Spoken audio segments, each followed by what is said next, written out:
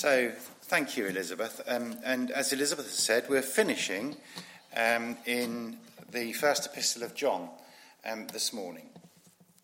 We will have just a few weeks before Advent, and we usually run a series during Advent and up to Christmas. So we'll fill those weeks in the way that I love to do with a few psalms. So we'll be looking at a few psalms for the 3 or 4 weeks in between finishing the Epistle of John and going on into Advent. So we're in 1 John and chapter 5 and verses 13 to 21.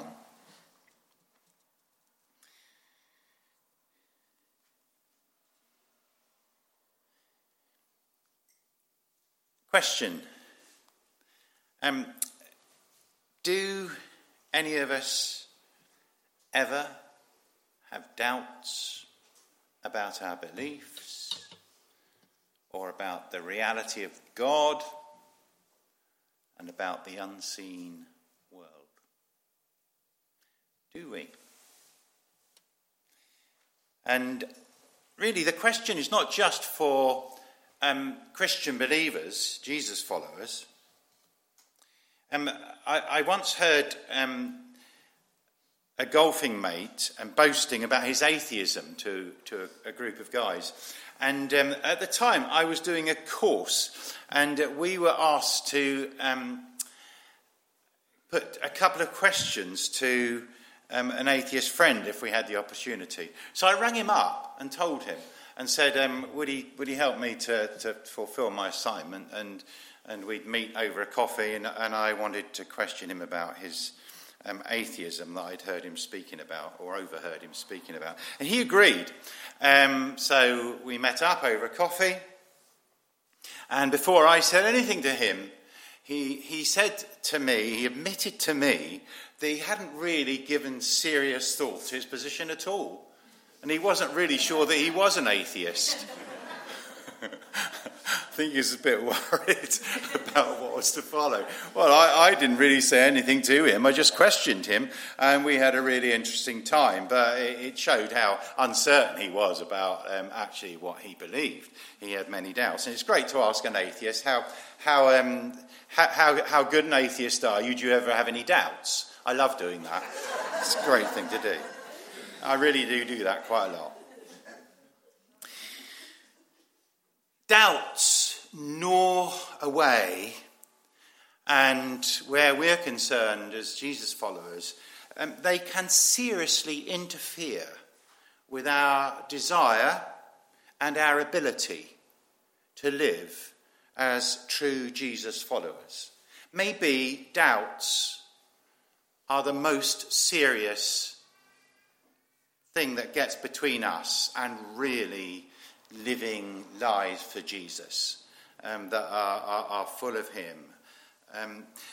John tells us that we can know.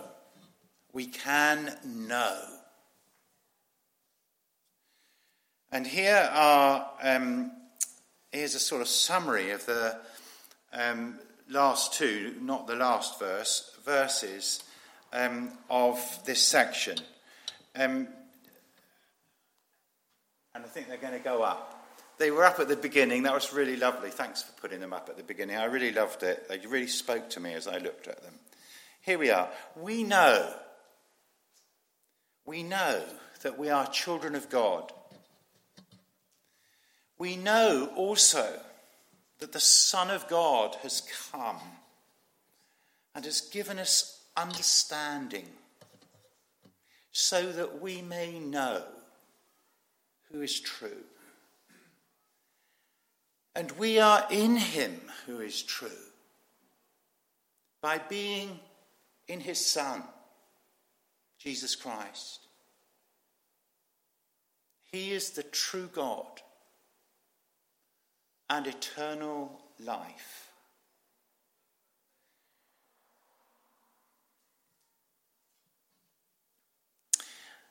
I'm going to do what I did last time because I want to hear John's voice. I want us all to hear John's voice. over this. I don't want you to hear my voice. I want you to hear John's voice, and I want to be faithful to what I believe John is saying in this section of Scripture. So I'm going to read it, and then I'm going to go through it. So verse 13 of 1 John chapter 5. John says, "I write these things to you who believe in the name of the Son of God, so that you may know that you have eternal life. This is the confidence we have in approaching God, that if we ask anything according to his will, he hears us. And if we know that he hears us, whatever we ask, we know that we have what we asked of him. If you see any brother or sister commit a sin that does not lead to death, you should pray, and God will give them life. I refer to those whose sin does not lead to death. There is a sin that leads to death. I'm not saying that you should pray about that. All wrongdoing is sin. And there is sin that does not lead to death. We know that anyone born of God does not continue to sin. The one who was born of God keeps them safe, and the evil one cannot harm them. We know that we are children of God, and that the whole world is under the control of the evil one. We know also that the Son of God has come and has given us understanding, so that we may know him who is true. And we are in him who is true, by being in his Son, Jesus Christ. He is the true God and eternal life. Dear children, keep yourselves from idols. Now, you'd be forgiven if you thought that was rather a disconnected collection of things that John is saying at the close of his letter. But I think they are connected. I think they're very much connected. And perhaps the way in which I sort of interpret them to you will show you how very connected they are. So the first verses, it'd be great if verse 13 can be put up, and verse 15, 13 to 15. And you can look at those words while I just give an interpretation of how I understand what John is wanting to say to us. Above everything, John wants us to know that we have eternal life. Tom Wright translates that, the life of the age to come. And says it starts now, but it's the life of the age to come, which we can enter into now. Jesus calls it in the gospel life in all its fullness. I love that. Life in all its fullness. Eternal life. John says this life comes to you who believe in the name of the Son of God. Now, this is an outrageous statement for a Jewish person.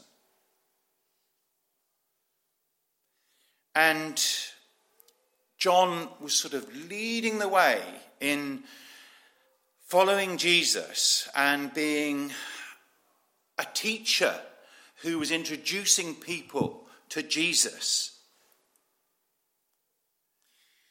And here he is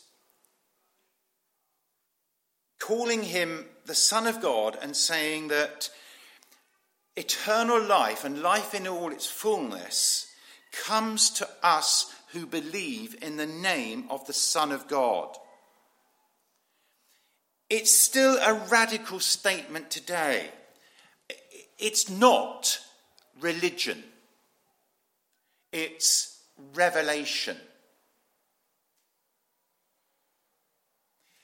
In the first century, Christians were called atheists by the Romans because they denied the Roman gods and all other gods.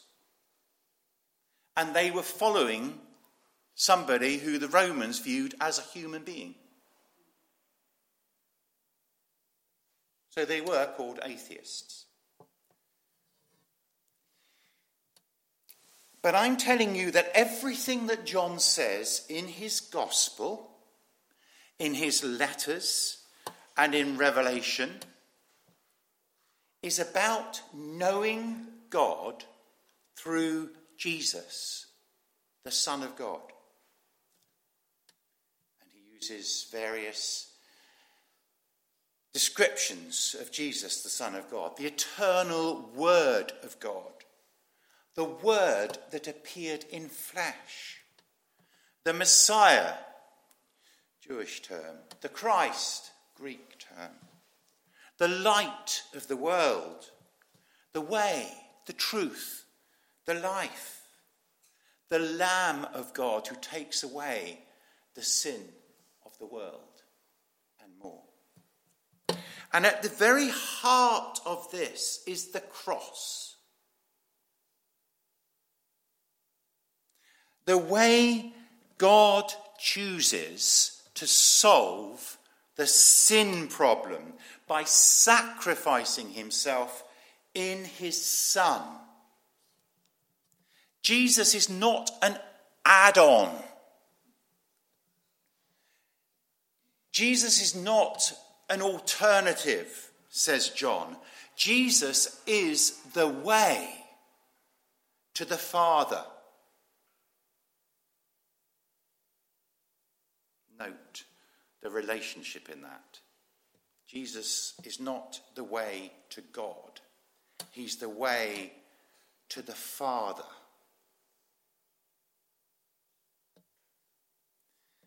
No religion knows God as Father apart from Christianity.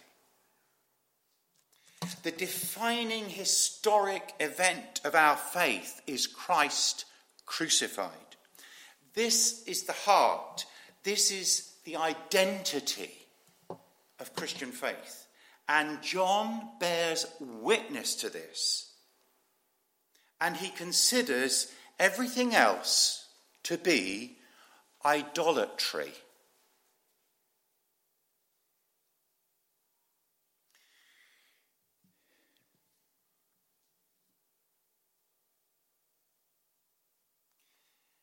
One of the greatest things about eternal life that John expresses in verse 14 is the intimacy, well, he expresses it through talking about the relationship as Father, but the intimacy of relationship with God that it brings us into. So eternal life, as John lays it out, brings us into an intimate relationship with God. We become God's children, and God becomes Father. And this means we can be so in tune with God himself as Father through Jesus that we are able to bring him our requests in line with his will. Because we are in such intimate relationship with him, this becomes possible. That we can bring him our requests in line with his will, and we can know that he always hears us. In fact, John says, he already has answered us when we pray in line with his will. Jesus says, your Father knows what you want before you ask. John learned that from Jesus, didn't he? And so verse 16 and 17, These are tricky verses, aren't they? So let me say to you, it's quite clear to me that these tricky verses are not about whether you or I or anyone else has committed an unforgivable sin. They're not about that. They are about intercessory prayer. That is prayer for other people. It's about my prayer for other people. It's about your prayers for other people. And when you get caught up in a debate about what the unforgivable sin is and whether you've committed it, you're completely missing the point that John is making. John is telling us that if we are aware of a fellow believer drifting away or falling into sin, rather than judge them, rather than criticize them, rather than talk about them behind their back, we should pray for them to be restored. And he does make this strange reference to a sin which leads to death. And he uses the personal pronoun I, which shows that he's sort of thinking about this. But he doesn't come clean about it. He doesn't say what it is, does he? So I don't understand why it is that some Jesus followers lose sleep or waste time over it. We don't even know what John is talking about here. But we can hear his challenge, and we can ask ourselves, do we pray for fellow believers to be restored when we become aware that they have sinned? Or are we rather guilty of passing judgment, criticizing them, or just leaving them? Perhaps thinking of them as a lost cause.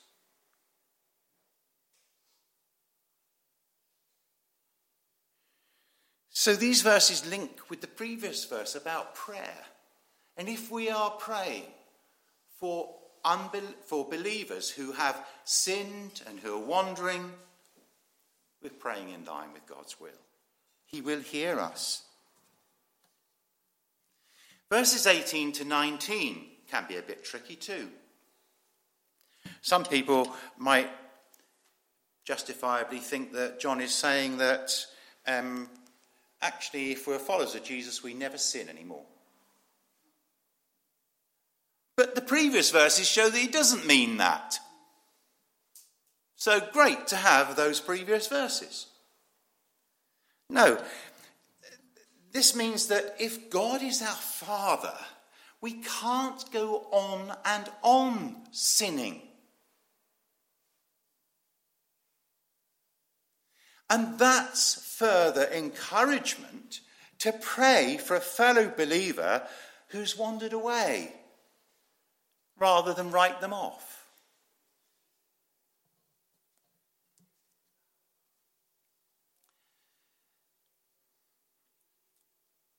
And so, to John's final word, verse 20 to 21.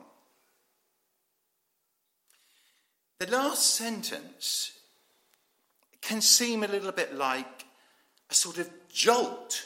What's this about? Right at the end, dear children, keep yourselves from idols.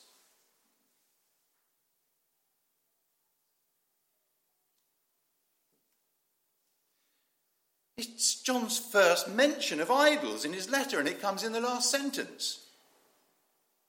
Why is he signing off with a statement about idolatry all of a sudden?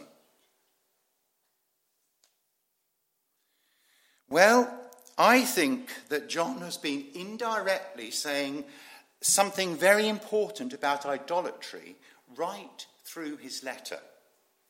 And I've already referred to it. When I spoke last on 1 John chapter 4, I specified idolatry.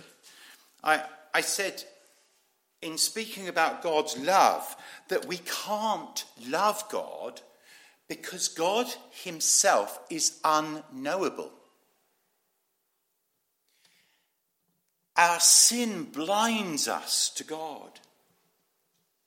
Our human ideas of God are mere constructions that reflect our views of what we think or want God to be like.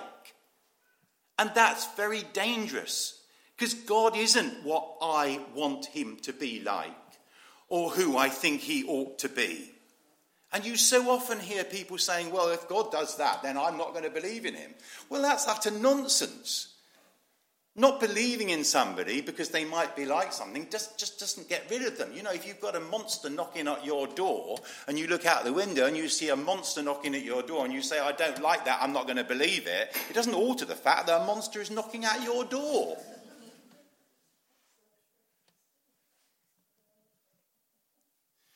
A few years ago, Liz and I went to an exhibition at the British Museum. They do fantastic exhibitions. And it was an exhibition about God and about human belief in God and about the massive percentage of people who actually do believe in God and all their views. And we went round, it included Christianity, and we went round the exhibition. It was just so interesting, so fascinating. But all of it was about human construction of God, human ideas about God, even the Christian section. So actually, it wasn't about God at all. And it wasn't about people's belief in the God who John is writing about, because it was all about constructions of the human mind. We can call that theism. And there are many leading theologians who say, as Jesus followers, that to be a Christian is to be an atheist still, just like the Romans accused Christians of. Because we cannot construct God in our own minds. That is idolatry. God becomes knowable because he reveals himself in human form. And as a man, he suffers the cruelest death to deal with sin. And that, John says, is the way to know God, through his extravagant love. Let's not try and find any other way of knowing God. And it's wonderful how John has come to this through knowing Jesus, through living with Jesus, through hearing the teaching of Jesus, through seeing the ministry of Jesus, through being intimately involved with Jesus for 3 years, through seeing his death in absolute amazement. How could this man be crucified? He thought he was the Christ. And then witnessing the resurrection. Without the Son of God, John would say, God is beyond understanding. He is unknowable. That's how today's section started. The Son of God gives us understanding of the true God. It's through the Son of God that we know the truth about God. God is the truth, and we are in the truth because we are in Jesus Christ. Anything else is idolatry. Want to know the true God? Want to know eternal life? Life in all its fullness? Open your heart to the Son of God. This is how the true God chooses to reveal himself and to come to us. Guard yourselves from idols. Guard yourselves from all other ideas of God. They are mere constructions of the human